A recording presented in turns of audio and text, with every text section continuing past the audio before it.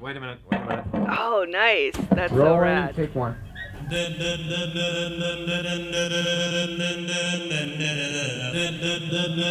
it going to be all right?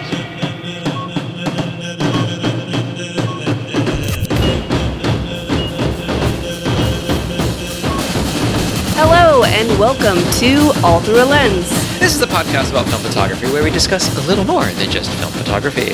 I'm Vanya. And I'm Eric.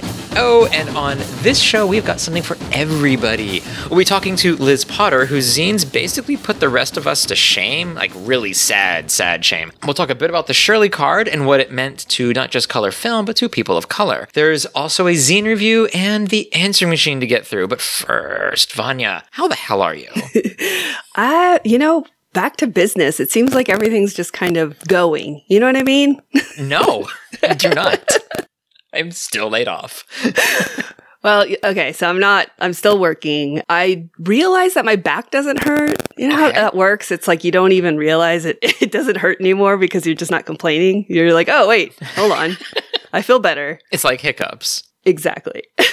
That's been really nice. I'm glad that my back doesn't hurt. So I've been out shooting a little bit here and there, not really anything specific, just kind of getting nice and comfortable with the Pentax 645 water housing and the new 4x5 that I kind of acquired around my birthday. This was a birthday treat to yourself. Yes, it was. What is this new 4x5? It's a Graflex Super D. Ooh. Now, this is a camera that we've both been lusting after for long time. Yes. And you got one. Yeah, it was a really good deal, mostly because it has the old back on it, but the person that had it had a bunch of holders that came with it, and I figured, fuck it, doing this. Didn't look back and still do not regret this decision. It is literally the best 4x5 camera ever, hands down. I'm sorry. They're really expensive right now. I don't know if they'll ever go down, people, but if you ever get a chance to try one, I highly recommend it. Yeah, I've seen some of the pictures you've taken with it, and they're really, really fun. They're really good. Yeah, I kind of feel like it just clicks with me. Something about this camera works with the way that I want to shoot. So do you think this is kind of the new IT camera? I would say so, yeah. I think so. We were talking last week or 2 weeks ago about like what the new IT camera was, and we couldn't come up with one. But do you think this was it? I think it is. I think it might be. Yeah, that sucks. It does. So I've taken it out and shot. I met up with Derek at Cult of Cameras in Hermosa to take some shots, which was really, really fun. I ended up bringing some film, and we took a little quick walk before he had to drive up to San Francisco. He's kind of bouncing around doing some traveling. Nice. So that was really, really cool. And I realized, hey, like I would really like to meet up and shoot with people more often. It's a ton of fun. And I'm hoping that with things happening with the COVID shots and all that stuff, hopefully things will just like progressively get better from here on. Yeah. We'll see. Crossing my fingers. I'm also probably going to finish my zine at some point. Oh, this is like the third or fourth episode in a row that you've said that. I know. I'm sorry. So it's done. I just have to write in it, and that's kind of like a really important part, and I just haven't done it yet, so I will try to get that out soon. I promise. Yeah. Now, you did write something. You just forgot to save it, and then you turned off your computer, and it was gone. Yep. Can you believe it? Yes. Yes, I can. Okay, so how the hell have you been? Well, my week has thus far been filled with making a buttload of ECN2 kits. Now, I can't exactly say why, but I do have a lot of ECN2 kits to sell right now. Like a lot. So, if you're interested in trying this whole color development thing, hey, you could do worse than the ECN2 kits. So, I've also been laying out the third issue of In This Land, which will come out probably in early March. I'm done with it. I'm just kind of just waiting around for the right time. I really, really like this one. You've seen it, haven't you? Mm-hmm. What, will you please tell me that you like it as well? Oh my gosh, I absolutely adore it. Thank you so much. I've also started work on another series where I'm shooting 70-year-old Ansco 4x5 sheets. I've got a collection right now of Ansco 4x5 boxes. of filled, like new boxes from the 50s How many and boxes 60s. so far? I think it's 11. Okay. And so that's a lot of film and that's a lot of books, but I don't know if that's actually going to, none of them could work. And so what I'm doing with the first one is I'm doing basically a book. It's going to be perfect bound. It's going to be not very zine-like. And I think I'm just going to say fuck it and call it a book. There's that weird gray area where if you're a certain kind of person, you insist that that's not a book. It's still a zine. And if you're another kind of person, you insist that it is a book and not a zine. And so I think I'm the latter, where I'm just going to say fuck it, it's a book. And if you want to call it a zine, I don't really care. You can do that if you want to. This is not a hill I'm going to die on.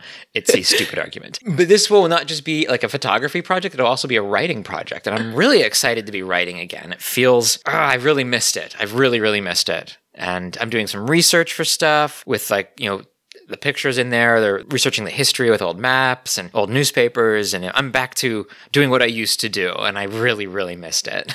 Excuse me. It's not like we write for a podcast or anything. No, but for individual photos. This is real stuff, my passion. Oh, I'm sorry. I didn't mean to say that. Oh, God. But anyway, I've also been doing reshoots for the Seattle Winter Project. I'm kind of done with that. I'm just, kind of picking up some things here and there because that's going to be, I'm not sure what's going to happen with that, but hopefully, probably a zine, probably another In This Land. And it probably won't come out for a while because I need to sit on it for a little bit. Well, you're doing one a month, right? With the third release of In This Land, I'm stopping In This Land for a little bit. And I'm going to focus on some other zines I want to put out. Wow. And then I'm going to go back to In This Land. You're an animal. I may not return to In This Land till after summer. It will depend. We'll have to see where that goes. But I also, you got your Super D camera.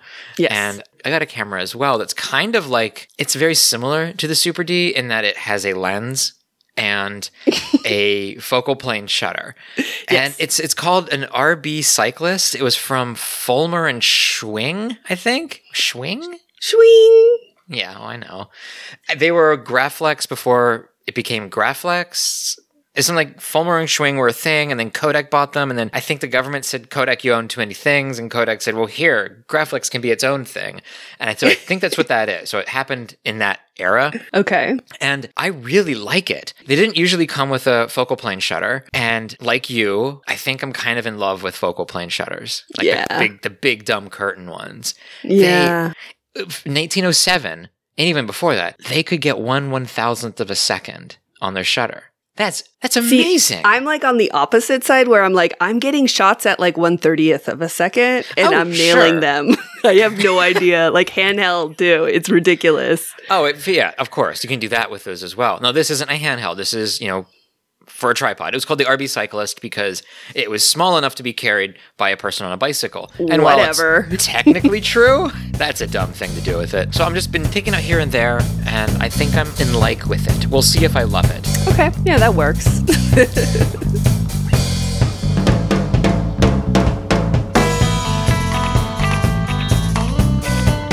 Did your answering machine have the fake plastic wood kind of cover? They were legally required to have fake plastic wood. Yeah. I had a clock like that. My parents had a car like that too. So every episode we ask our listeners to call in and answer the question that we pose to them. So Vanya, what is the answering machine question this time around? What is the most important thing for you to remember when you're shooting? What a great question. I think we've really got is. some really wonderful answers from a bunch of dudes. So let's begin. Push the button. Hello, no one is available to take your call. Please leave a message after the tone. Hey Eric and Vanya, this is Mina again from Sydney, Australia. I'm on Instagram as Crook and Flail. The one thing I'd have to remind myself when I shoot is that while not every shot is going to be a keeper, it's better to have taken the shot and learned something from the result than not bothered to take it and wondered what could have been. Yeah, this is the it's better to have loved and lost than to never have loved at all philosophy of photography. It really is. I like it. And he's right. If you don't go for it, then you'll never know.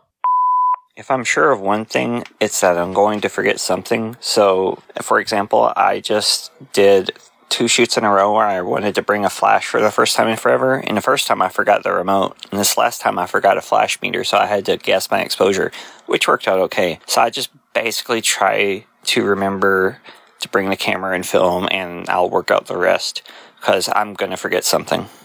For example, I just forgot my name. That was Jamie Maldonado at Jamie M Photo on Instagram. I'm basically like Jamie. I would be a terrible assistant. Yeah, I can see that. I'm sorry. I mean, I would love to shoot with Jamie, but I'm relying on him to bring the light meter because I already forgot mine. We constantly, forget light meters. Ugh, the worst. Hello, Vanya and Eric. This is Anthony Rue. I'm Kino Pravda over on Instagram. And even though I like to think that I have a good memory and can recall lyrics to post-punk songs that I haven't listened to in 30 years, I am terrible about remembering what film I've loaded into my cameras. Like many people, I've got bulk-loaded film from decades across the spectrum with 25 ISO all the way up to 1600 ISO. Often I'll load up a camera and walk away, come back a week later, and have no idea at all what I'm shooting. I have a solution for this, but I still don't do it. What is your solution? Washi tape. Yep. Yeah, get a little piece of washi tape.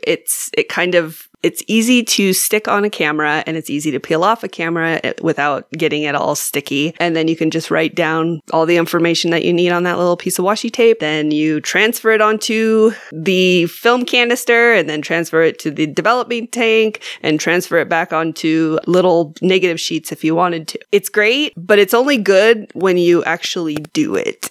Yeah, you have to do it. And how I make sure that I do it is when I buy film, I put the washi tape with the emulsion written on it on the film canister right from the start. So when I pull it out of my fridge, that washi tape's already there. And so I put the film in the camera, I take the washi tape off of whatever it was on, slap it on the camera, and we're good to go. And I never, ever wonder, like, what film is in this camera? It's not a problem for me. And if I don't know any lyrics to a post-punk song, I just ask Eric and he'll tell me. He'll remember.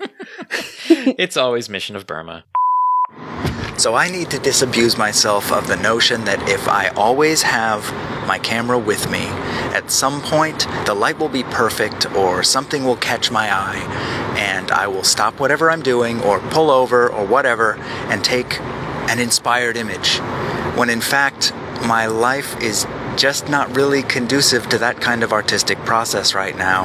And when things like that do happen, the pictures often turn out kind of boring.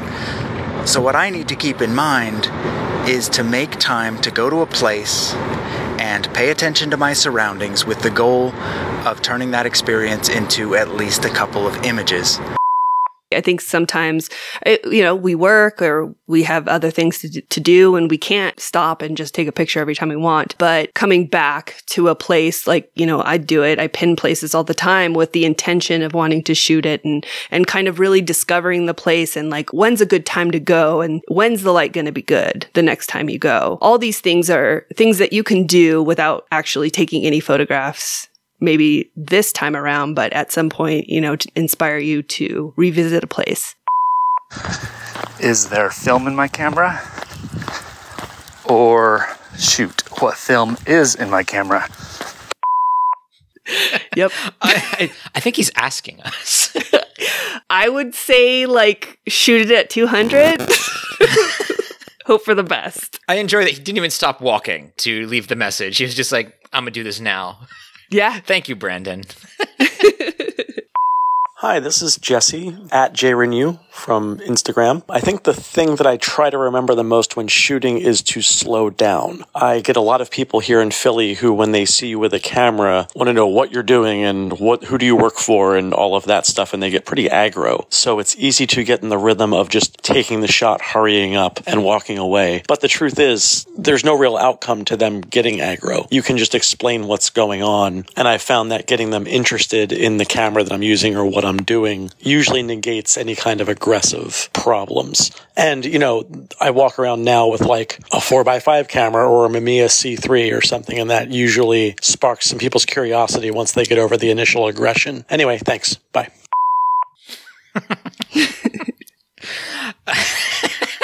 Having spent quite a bit of time in Philly, yes, people there are just alarmingly aggressive about everything. It's intense. I mean, these are the fans, like the sports fans, that throw batteries at people. What the hell, Philly? People are very aggressive in Philly, and it doesn't mean they're not nice. It's just that I don't know. It's a very rough town. When I'm in Seattle shooting, you have that same problem, except it's not aggression, it's passive aggression. And so people will not come up to you, but will look at you and judge you silently while you're taking a picture. And then when you're done, just walk away shaking their heads. Very unhappy that you're doing whatever it is that they think you're doing. Yeah, that is even worse, honestly. It kind of is, yeah. But as film photographers, we are lucky because we have unusual gear usually. So that gets people interested. Like Jesse said, usually you can spark conversation with the equipment that you have. So that kind of loosens people up and gets people a little bit like, okay. Hey, what up? It's Nick, aka Count Snackula. I've said it before and I'll say it again. Be mindful of your film stock and take it into account when choosing your subjects. Also, if you shoot aperture priority like I like to do, remember to actually check your aperture settings.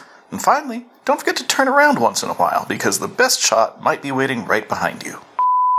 Turn around. Every now and then I feel a little bit lonely. I have to apologize to Ancillary Adams, who prior to this had my favorite Instagram name that is now held by Count Snackula.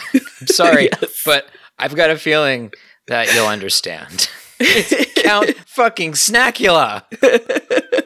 It is, yes. Please turn around. This is Alan being Alan on Instagram. The most important thing for me to remember when I'm shooting is that ultimately I'm not in control, and that the results are not my business. I have to let go of all my expectations and anything that I think I know about, and wait until I get the film back to make a decision about what it is I'm shooting. I go through that a lot, the waiting to get the film back to, I mean, it's kind of my default now. It's like if I'm out shooting and somebody asks, how'd the shoot go? I was like, I have no idea. There's absolutely no way for me to know that. I had fun, but I have no idea what the pictures are going to look like. I don't know if that means I'm a bad photographer or I'm just realistic and not trying to pretend that I'm a good photographer. But when I take the picture, I'm like, I don't know. It may have worked. I may have left the lens cap on. There's literally no way for me to know this. I try to remember that desire is the root of suffering, and film photography may not be about perfectly imposing your will. It's a piecemeal gratification, and you have to learn to love the whole process. And once you do, things like checking the light or your settings, knowing where they are, becomes part of the zen of it. And when you mess that up, sometimes something good comes out of that too. It may take just as long to learn to love a photo as it did to get it developed. What do you think of that? Like having to sit on a photo before you love it? Yeah. Yeah. I had film in a camera and I called it marinating.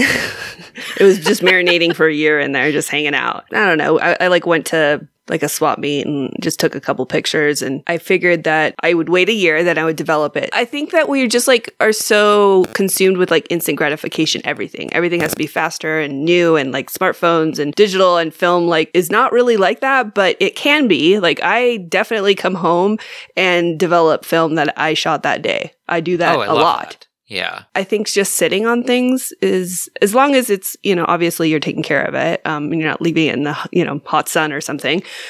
I think it's a good idea. I think so. Oh, we got one more. Shoot into the light. What? Shoot into the light. Can you hear one more time? Go into the light. Oh, okay. There we go. That does make sense. Well, thanks everybody for calling in. We really, really appreciate it. How do you say goodnight to answering machine? So I guess it's probably time for us to answer this ourselves. Vanya, do you want to go first? What do you need to not forget, or whatever the question was? I love this, and that's why I'm doing it. Wait, that's it? Yep. So when you're out there and it's a whole big panic, because I'm on the phone with you often when you're shooting. Yes. And sometimes you get very frustrated, like hilariously so. Yeah, I have those moments. If I could be on like one of those like TLC shows where it's like, it's just all beeps. It's like dudes talking, but it's all beep, beep, beep, beep, beep. Oh, because of the cursing. What are you talking about? Sometimes I get a little frustrated and it's not that serious. And I think just stepping back and just going like, I'm doing this because I love doing this. Sure. Yeah. Kind of puts me back in a little bit more of a calmer place.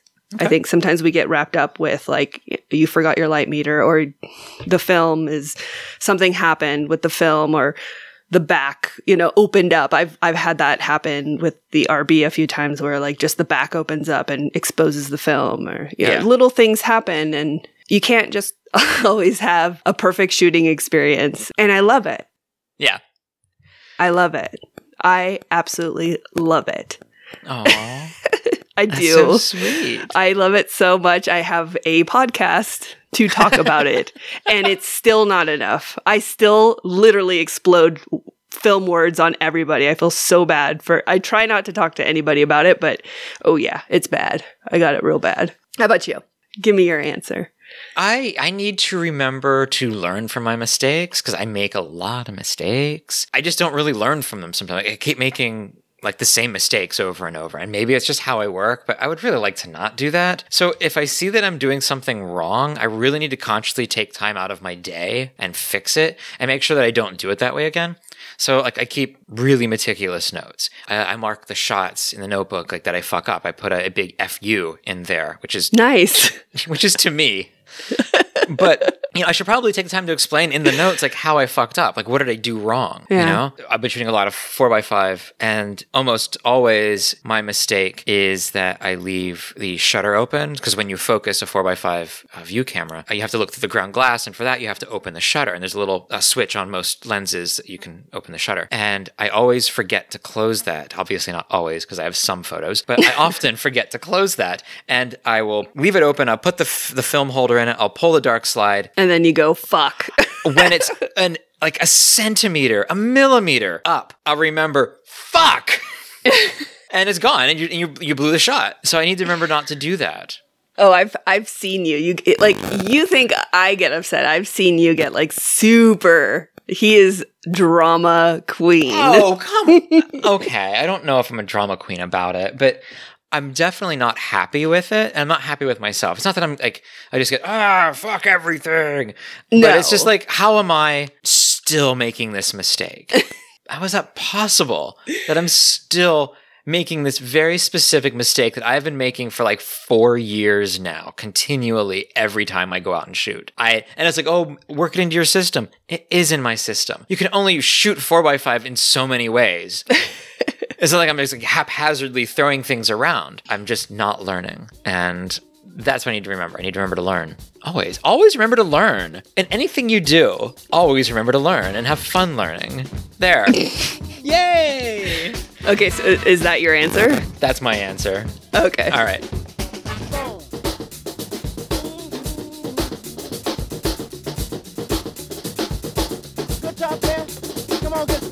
Yo, what up, my dudes? Tiff and Sinclair dropping in to keep you company while Eric and Vanya rendezvous at an undisclosed location to do a bit of digging into Kodak's history with an individual who only wishes to be known as Roy G. Bibb. In the meantime, I'd like for all of you to get to know me a bit more, and what better place to start than by telling you about the time I committed the crime of all crimes. That's right, shooting portraits on Ektar 100. In my defense, I was new to the film photography world, and my latest acquisition, the Mamiya RB67, had not only left me hungry for a proper meal, but also for shooting portraits.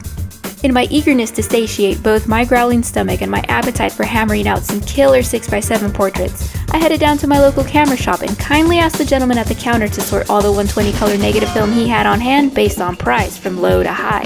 Don't judge me, I wanted to have enough left in the bank to treat myself to a jelly donut after what I so naively thought was going to be the most successful portrait shoot. So I grabbed the cheapest roll of film, which so happened to be Ektar, and I skedaddled on out of there. I met up with an old pal of mine at the location of his choosing, which happened to be a questionable alleyway.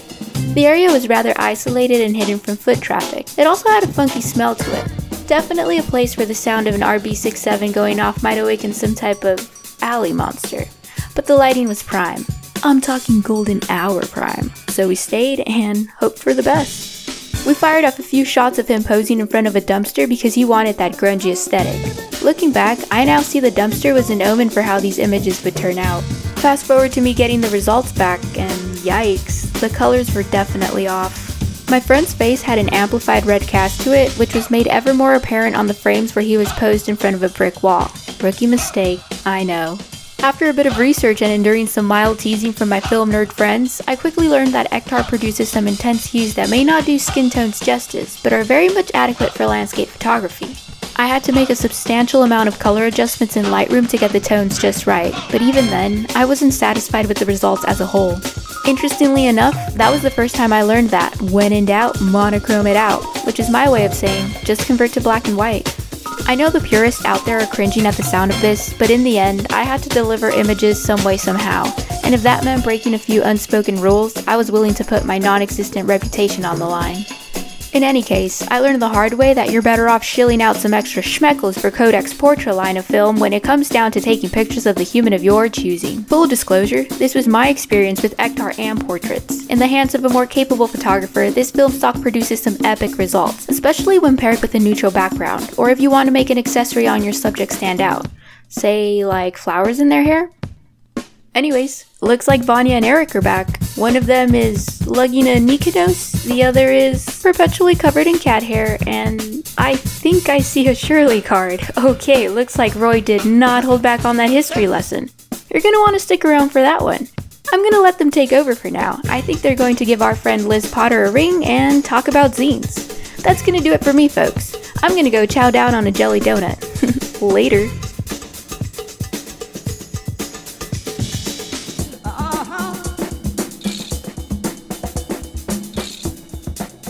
This past week, we both received 2 breathtaking zines in the mail, and both from Liz Potter. We had Liz on in September, but since that time, she's been way busier than all of us put together. So, let's give Liz a call.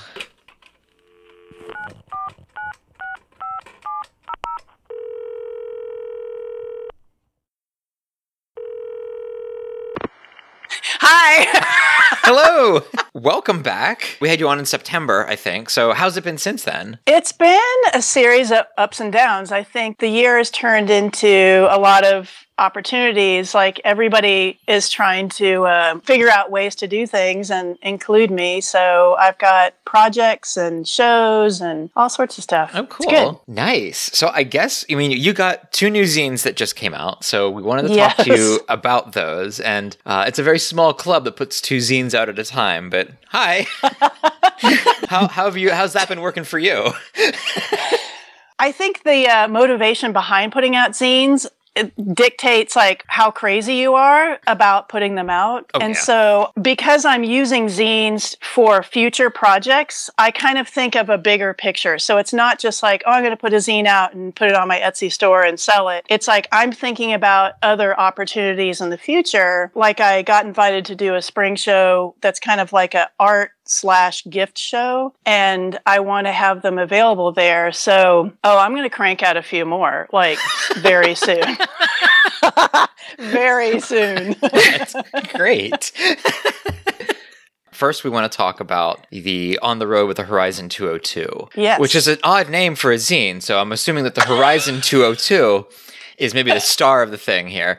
So, yes. What is a Horizon 202? Because when I first read it, I thought like, okay, Route 202 and the Horizon. No, it's probably not right. Well, that's why I put that giant picture of the camera on the back, because it does make sense. It's like that way it's kind of a visual of like, oh, okay, that's what that is.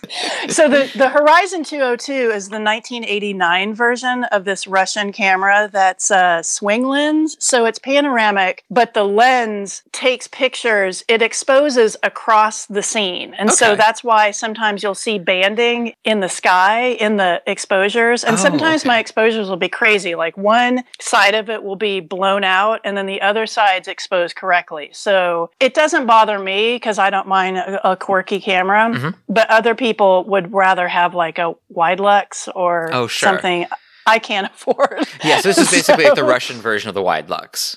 Exactly. Okay, so which is like a scanning lens. A scanning lens. That's so interesting. It's so weird, but I love it. Yeah, it's like a point and shoot panoramic camera. So how long does it take the lens to scan from one side to the other? Or does that depend on, what does it depend on? I think, I haven't tested it without film because I forget to do that. But I mean, you definitely hear it. It's like, wah, and it like pans across. So yeah, I mean, when you load the film, it goes across like a curved film plane. Okay. Of course, I read up on how to use this, and everybody had different opinions. And I tried using the level, and I couldn't. It was showing it using the camera all cockeyed, and I was like, well, I'm following the directions. This should be level. It was not level. So now I just I just shoot it like. It's almost like Russian cameras have no quality control. Yeah, I know. 0. So, and it's also from 1989. I'm like, why do I think this bubble level is going to work? So now I finally got it down. And I think the most interesting thing about that camera is that at first I was thinking huge landscapes. Like I'm only going to use this for landscapes. And then I tried some closer photos.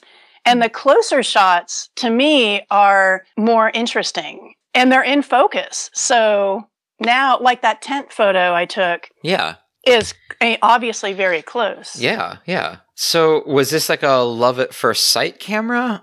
Or did it have to like prove itself to you? How did that happen? It had to prove itself because I had to figure out the exposure. I still underexpose every once in a while just because I'm too lazy to meter. I'm just like, I guess. And also I was getting so many like really crooked photos. But once I figured it out, I was like, oh, now I love it. And it's very lightweight. It's very easy to tote around. So yeah, I didn't love it at first, but now I do. Why the Horizon for these particular shots in the zine? Do you think that it would have worked with a normal camera, or do you think this is... Some of them might have worked. And I did actually shoot a lot of those with other formats. And so that was kind of interesting to see, like, which format do I like on this? The landscapes are just so huge. I mean, Eric, you shoot a lot of these big, vast landscapes. And to me, it's so fascinating to get so much in the photo, especially when I compare them to the other formats. The other formats might have a clearer picture, but the panoramic just shows so much. So the places in the zine, do you visit these places with like specific shots in mind, or did they happen organically as you just bopped around Texas? And yeah, I definitely don't plan out. The places I go, I know are going to be interesting in a photographic way, especially all the camping, when I go camping and hiking. So yeah, I don't plot it out. I just always have my cameras with me. Okay. Each photo in the zine has a story written about it. The first one, Alpine, Texas. This gives the appearance of Alpine being an old ghost town, but you say that they're opening the line again. What's the story here? So the railroad track picture that I have, I moved here 3 years ago. It wasn't in service, and it hadn't been in service for, I think, like 7-8 years or something. It's a line that goes from the border of Mexico, I think, all the way up through, it may end up outside of Texas. But anyway, it was for carting cargo. It wasn't. And so there was a bridge in Mexico that I think burned down a couple times. I don't know if this is accurate information. That's what I heard. Okay. So they're rebuilt. I think they rebuilt the bridge, and now there's like railroad ties out there right now. So I think they're trying to like rebuild the tracks to start doing the cargo again. So I'm excited. It's really close to my house. So cool. I'll hear it. It looks so desolate. It's a very desolate looking picture. Yeah. But Alpine's a pretty big town, isn't it? We've got 6,000 people. Yeah, okay. I mean, but we also have a small university. So if you take out 2,000 people from the university. Okay. It's like we have one stoplight, but it's just a blinking stoplight. So I don't know if that gives you any indication of how small the town is. Yes. So yeah, and the rail station, I don't know what the deal is with that building. Yeah. I've been in there, and recently, and I think it's because they're doing work on the line, recently it looks like people have taken out all the like debris inside. I don't know what they're going to do with that building. I hope they don't tear it down. Yeah, it's a beautiful shot. It reminds me like a Johnny Cash album or something. It's just a really, really beautiful shot. It's very Virginia looking. Yeah, I shoot that all the time. Really? So, okay. Yeah, I've got tons of pictures of it. Oh, cool. But that one's a good one. Yeah. That one's a good one. And so you mentioned earlier the Big Bend State Park, Big Bend Ranch State Park tent photo. The photo taken from inside your tent. So tell us about your tent. I'm a hiker. I'm a camper. I was like, tell me about your tent. Years ago, I just Googled like best gear 2016, and this guy had a list, and I just bought everything on the list. That's my research. But I bought it because it was like a backpacking tent, and I don't backpack, but I knew that I might want to. So I was like, well, I better be prepared. So It's tiny. It's supposed to be a 2-person tent. Maybe your dog could fit in there with you, but it's not. It's a 1-person tent. It's like a space pod. I love it. Is it a tarp tent? It's a tarp tent. So I don't put the tarp on. I just like the mesh. Yeah. Yeah, it's insane. But I mean, I want to do it. It's so good because you can see everything. It's way less scary to be in an all mesh tent because if you wake up and hear something, you can look out. You're not under the tarp wondering if it's. What is it? Yeah. Yeah. You'll true. know because he'll be right there. You'll see him and smell him. Exactly. In the description of the shot, you mention javelinas. Is that how you pronounce it? Javelinas. Okay. What are they? And are they terrifying? I think it depends on who you ask. I don't think they're terrifying. I think they're super cute. But they sort of look like hogs or pigs, but they're from the peccary family, so they're not pigs. Okay. But they don't see very well, and so that's why you can startle them, and that's when they react. So, I mean, they don't want to be around you at all. Yeah. You know, like most wildlife. Yeah. So they travel in groups called squadrons. Yes. A squadron of javelinas. Yes. Isn't that great? Perfect. That is. So I had a squadron around my tent in the middle of the night, and they make this kind of like weird snuffling, snorting, huffing, grunting sound. They woke me up because it's the desert. It's so quiet out there. Yeah. So you hear everything. And so I woke up and I could tell they were really close. And if I scared them, I was sort of in an area where I might have been like semi on a game trail. Oh, So okay. Yeah. did not want to cause a little stampede over my tent. No, and I get what you're saying about it being mesh and being able to see out, because I've had experiences where there are, I don't know, things, maybe humans, probably not, but possibly, and I can't tell. I can't tell what they are. Exactly, and that's terrifying to me. Yeah. That's why I like camping in the desert. Like, I'm a little scared of the woods because you can't see anything. Eric, look up baby javelina. Oh my God. Okay, let's do this. Cute. Let's look up baby javelina. The baby javelina are so cute. I mean, I don't want to stumble.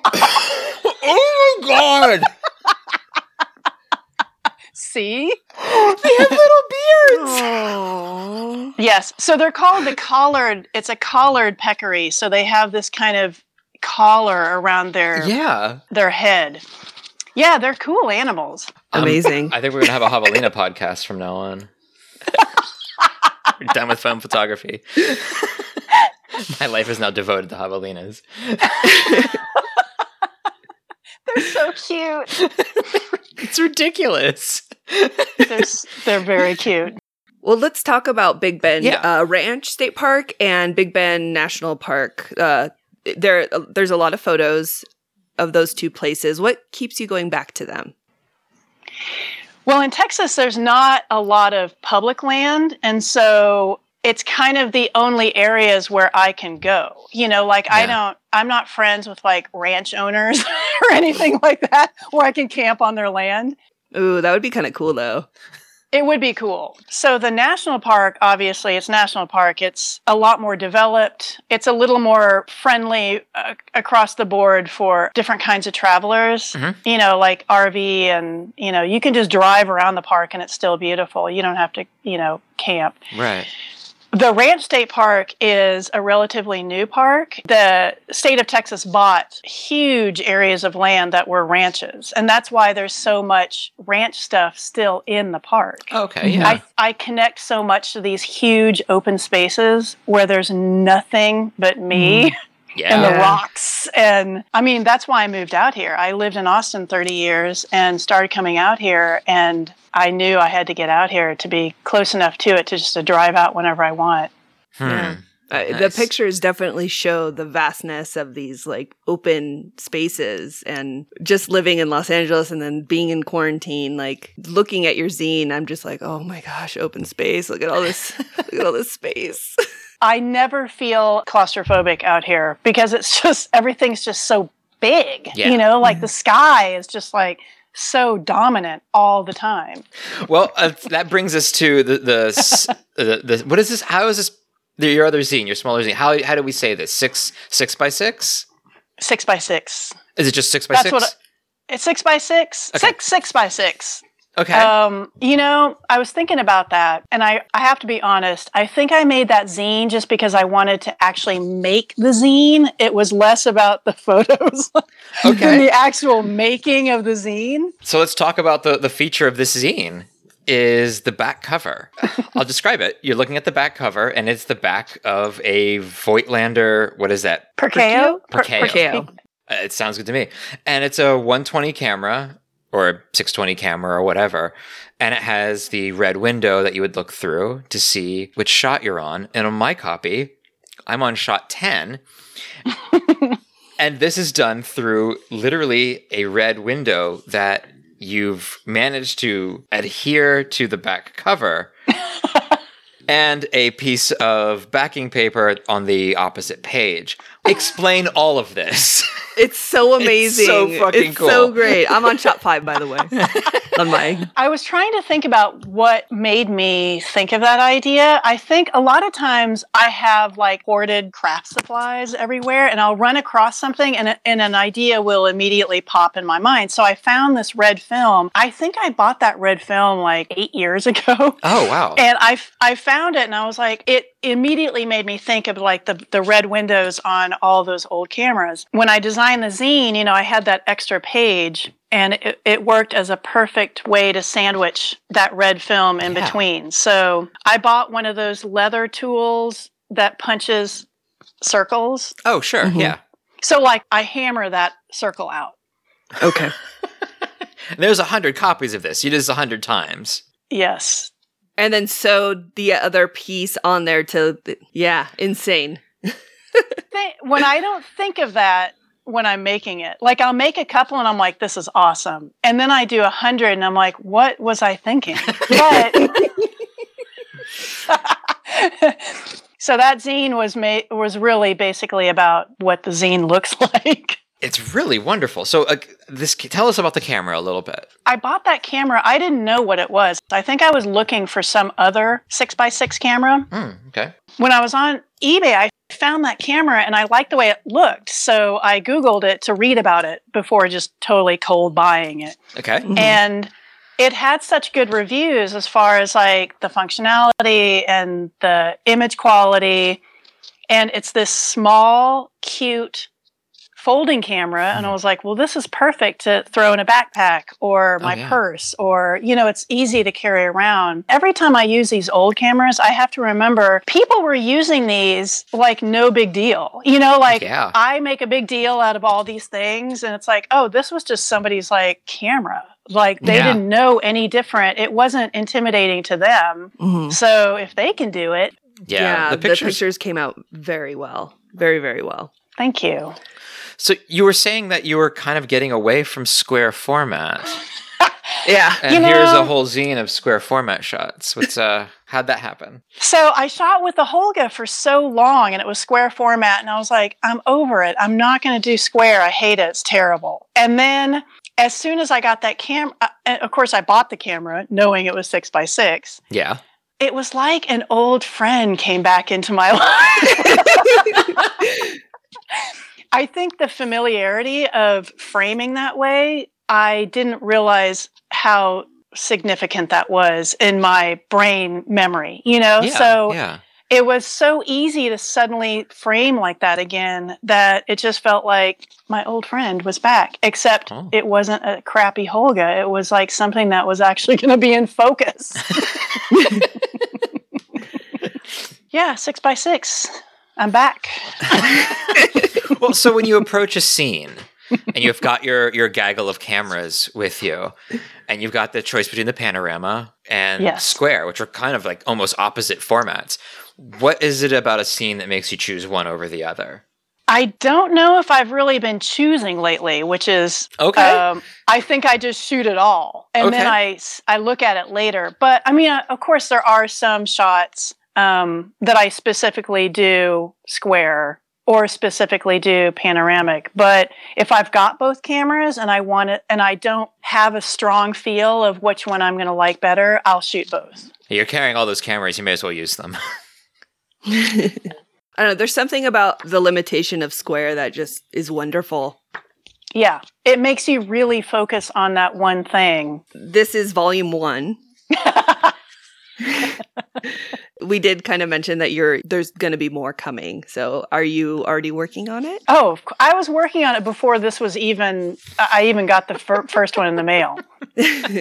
So I've got a volume 2 in the works, but I need to shoot some more. So yeah, I did the volumes because it was sort of like a personal, not even a challenge. It was a project that I knew would be fun to just kind of keep going. And doing these really limited numbers, it makes it pretty easy. Yeah. I mean, I just have to have 6 shots. You're building it rather than taking things away to make it. Yes. Okay. That's a perfect way to describe that. And because I just started shooting this camera, I didn't have a lot to go from. I just happened to like enough of the photos to feel good enough about, publishing them. Yeah. And I think that's why I really like zines, is that it doesn't have to be like, this is what's going into the museum. It's just kind of like they're like more casual collections. Each one doesn't have to be standalone fantastic. It can, if it's in a group of photos, sometimes it's just adding to the whole group. It is. That's why I like zines over prints. Yes. Yeah. Exactly. So new zines will come out soon. Okay. Nice. Good. We will definitely plug them and be all about them. Of course. Absolutely. Thank you. Well, thank you so much again. We really, really appreciate it. No, thank you. Well, have a great weekend. Yeah, you too. All right. All right. Bye. Bye-bye. Bye.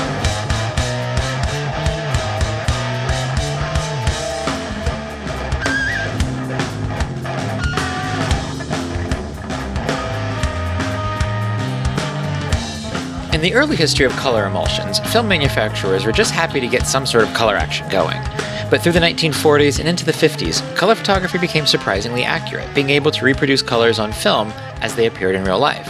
This accurate representation fell upon not just the emulsion, but on the print process as well. This accuracy relied upon calibration. The reds had to be red, the blues had to be blue, and the skin tones had to be, well, white. Of course, they didn't really have to be, but Kodak's calibration system made sure that they were. Kodak noticed early on that the skin tones of the models they were using were sometimes too blush or sometimes too pale, depending upon the lighting, the emulsion, and the printing. Realizing that a standard was needed, they grabbed their favorite model, a woman by the name of Shirley Long, took a few photos of her, and color matched the prints in the lab. What they produced was soon known as the Shirley card, a rudimentary color print showing the brunette Shirley in a red cloak holding a blue folder. It was from this card that lab techs would calibrate their prints. The Shirley card would evolve over the next couple of decades. In 1960, Shirley, now replaced with a dirty blonde in a strapless red dress, gazed off into the distance. A gray scale was printed below her portrait. By 1966, Shirley, now a redhead, stared directly into the camera. She wore white gloves and a black sleeveless blouse. Color and grayscale charts were on either side of her. As the years went by, the various Shirleys changed in hairstyle and dress. The color charts evolved as well. But along the way, and well into the 90s, Shirley was always white and always a woman. How the Shirley card system worked was simple. Kodak sent their labs a printed Shirley card, as well as a negative, the labs could print themselves. Once they matched their print to Kodak's print, the color process was calibrated. And this was a wonderful and foolproof process if the subjects being photographed were white. If the machines were calibrated to Shirley, light skin tones looked pretty normal. But if the photo was of a non-white person, their features would be lost. The portraits taken of people with darker skin would often portray them as having a blackface appearance, with their eyes and teeth gleaming white, while their face turned charcoal dark. This wasn't a limitation of the chemical process, but the calibration process. It was the 1950s, so figuratively, everything was calibrated for whiteness. In Kodak's case, it was literally calibrated for whiteness.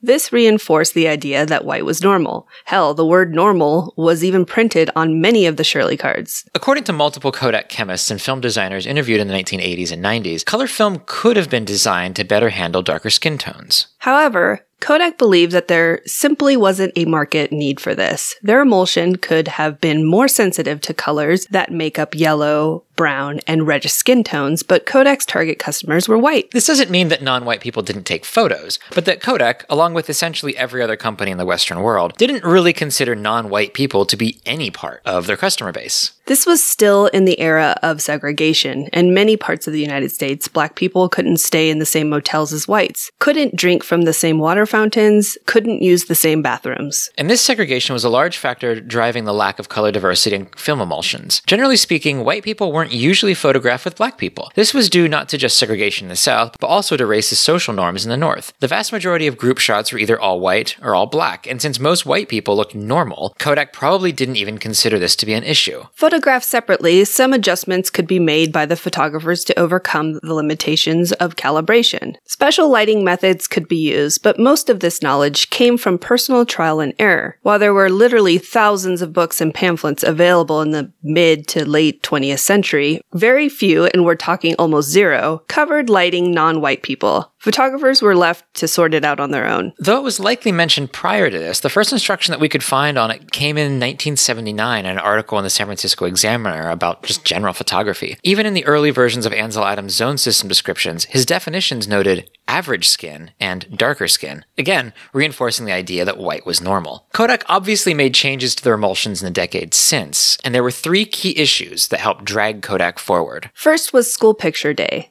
In the 1950s, most school photos were group photos of classes, and while many schools were heavily segregated, quite a few weren't. That largely depended upon how racist the white citizens were feeling in the school district. School Photo Day was an easy day for photographers when they were shooting portraits of individual students one by one. They could change the lighting a bit if necessary to compensate for lighter or darker skin. The issue arose in the class photos showing the entire group of students standing together. Here it became obvious that the prints were calibrated with a bias towards whiteness, as it failed to capture the details of non-white students' faces. This was likely where the first complaint stemmed from, though Kodak did literally nothing to address it, let alone fix the problems. The second wave of complaints came to Kodak not from portrait photographers, but from a chocolate company and a wood furniture manufacturer. And it was this that got Kodak's attention. As Earl Cage, head of Kodak's color photo studio in the 60s and 70s, later recalled, in the 4x5, 5x7, or even 8x10 color transparency area that manufacturers of furniture were using to display their wares and to advertise their furniture for catalogs, they were having a good deal of difficulty in demonstrating the subtle differences of certain woods. Now, whether it was maple versus oak or a couple of dark woods, this couldn't be distinguished in the photographs. This was also about the same time that we got some interesting observations from chocolate manufacturers who, in displaying Whitman's chocolate or whatever the names were in any case, the subtle variations between the dark and bittersweet and milk chocolate weren't as discernible, so some modifications were tried, and consequently, my little department became quite fat with chocolate, because what was in front of the camera was consumed at the end of the shoot. As Kodak worked to color correct the various browns of chocolate and wood, they also noticed that it corrected the various browns of skin tones. Imagine that. Earl Cage went on to admit, it is fascinating that this has never been said before, because it was never black flesh that was addressed in a serious problem that I knew of at the time. It's clear that Kodak received criticism decades before the complaints from chocolate and wood furniture manufacturers, but it seems that by the 70s, those early complaints about the poor rendering of brown skin tones were long forgotten in the Kodak color labs. And while Kodak began to change their emulsions and calibration to better work with the brown tones of chocolate and wood, there was a third factor driving their efforts: competition with Fujifilm. In the 80s and 90s, Kodak badly wanted to break into the Japanese market, which was dominated by Fuji. The color film produced by Fuji reproduced darker skin tones much better than Kodak's could. It was Fuji color film rather than Kodak color that professional photographers turned to when photographing people of color. Fuji's professional line was designed to handle brown skin, while Kodak's just wasn't. This saw Kodak turn to skin color preference tests. They would literally poll people in different markets to figure out their skin color biases. All across the world, their tests had customers selecting which skin tones of various races they saw as preferable. In every arena, lighter skin was always preferred. This likely due to white-based American and European advertising and marketing, which has spread all over the world. Kodak used this data to figure out the skin color biases in various parts of the world and made film to conform to these biases. This practice even had a name, optimum reproduction, which is obviously a different philosophy than accurate reproduction. Here, the skin tones of the print were calibrated to match the biases of the customers, rather than how the skin tones looked in real life. This began an era for Kodak where they actually formulated and sold subtly different emulsions to different parts of the world under the same branding. In other words, the film that Kodak shipped to the United States produced different skin tones from the film they shipped to Asia or India. For example, the Kodak Gold that a mother picked up in Nairobi captured darker skin tones much better than the Kodak Gold that my mom picked up at Rite Aid. By the early 80s, Kodak was sorting out the browns of their professional emulsions, though the consumer market would take a decade longer. Vericolor 3, a wonderful portrait film, was immediately recognized for its ability to accommodate darker skin tones. In the 90s, Kodak Gold Max was able to do so as well, though the marketing shied away from drawing attention to skin color. Kodak announced it as an emulsion that could photograph the details of a dark horse in low light. This weird little dog whistle let photographers know that it could handle darker human skin tones as well. The new card featured a white blondish woman in a black dress, flanked by an Asian woman in a gray dress, and a black woman in a white blouse. All three seemed to be looking in different directions, much like Kodak. This all came together in the 90s, following the trend as the white-based marketing world finally realized that their customers weren't all white people. This saw the rise of multiracial ads led by companies like Benetton. Along with that came the complete realignment of the very concept of normal skin tones. Products like Band-Aids, Barbie dolls, crayons, and makeup were retooled and renamed to reflect the actual population rather than the prevailing biases of the population. So was Kodak racist? Here's the place where we might placate the fragile white man and explain that Kodak wasn't racist. It was just a different time in our history. That is true to an extent. It was a different time in our history, but it was also a very racist time in our history.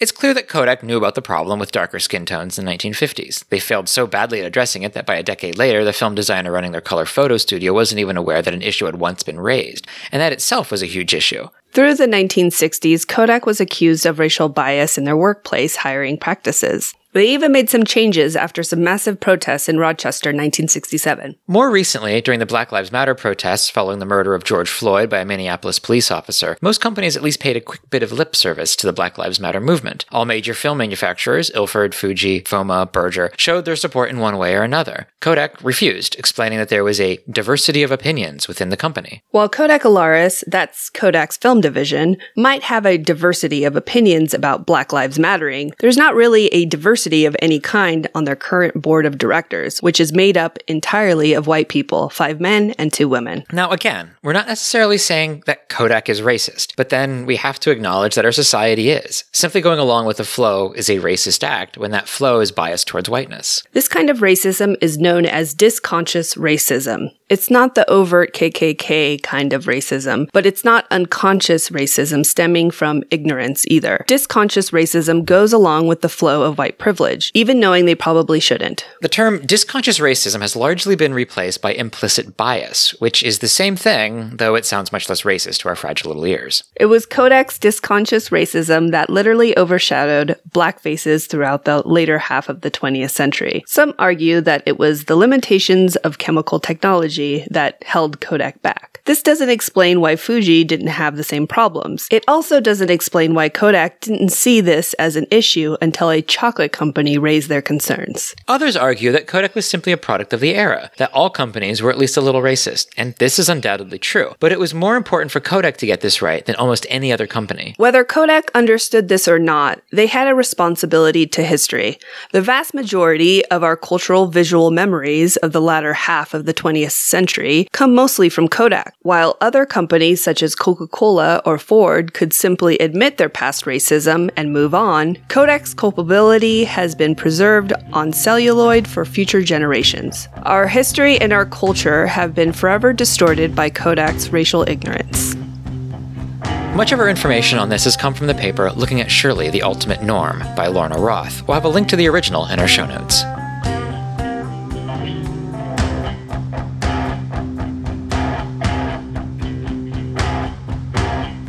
So last episode we mentioned that we were running a little short on zines, and you folks have come through. This episode we've got a zine for you called Seascapes, and Vanya has this review for us. 2020 Seascapes is a collective of local Sydney photographers documenting during the lockdown. This is incredible. These guys basically grew a community where they could support one another through photography. They could talk gear, share stories, and laugh while shooting for the zine.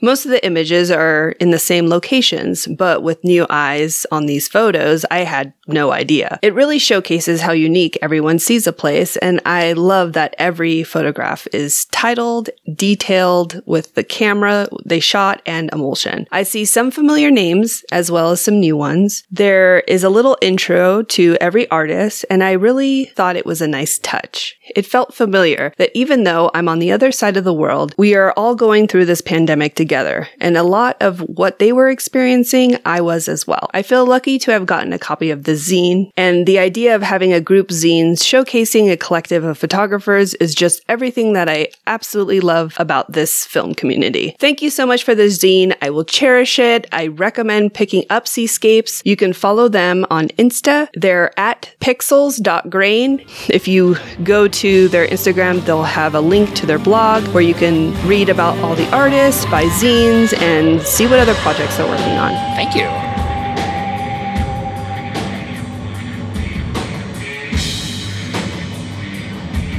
If you'd like to support our podcast, you can head over to patreon.com/allthroughalens. We've got bonus episodes, full-length interviews, and a growing number of things. And this episode's featured patron is someone that we're all really familiar with. She was a guest on our podcast, and we're in contact with her basically daily. It is Kate Miller Wilson. She honestly needs no introduction. If you are not familiar with her work, check her out at Kate Miller Wilson. I don't know. How would you describe her? Stunning. I mean, she's amazing. Portraits doesn't really begin to touch what she does. It's on a completely other level than most people are shooting. I would say so. Kate is awesome. Yes, and on top of all that, Kate is awesome. She's incredibly supportive of so many people. She's kind of the biggest cheerleader everybody's got, and it's wonderful. We're very blessed and honored to know her.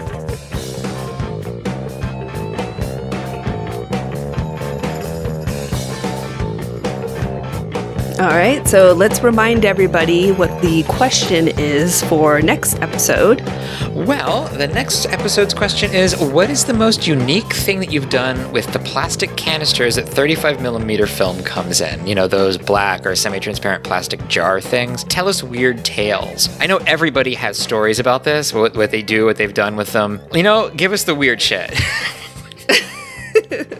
Or, you know, if it's going to be normal, that's fine too. And that's about all the podcasts we've got for you today. Do you have anything else you want to say before we peace on out of here? Yes.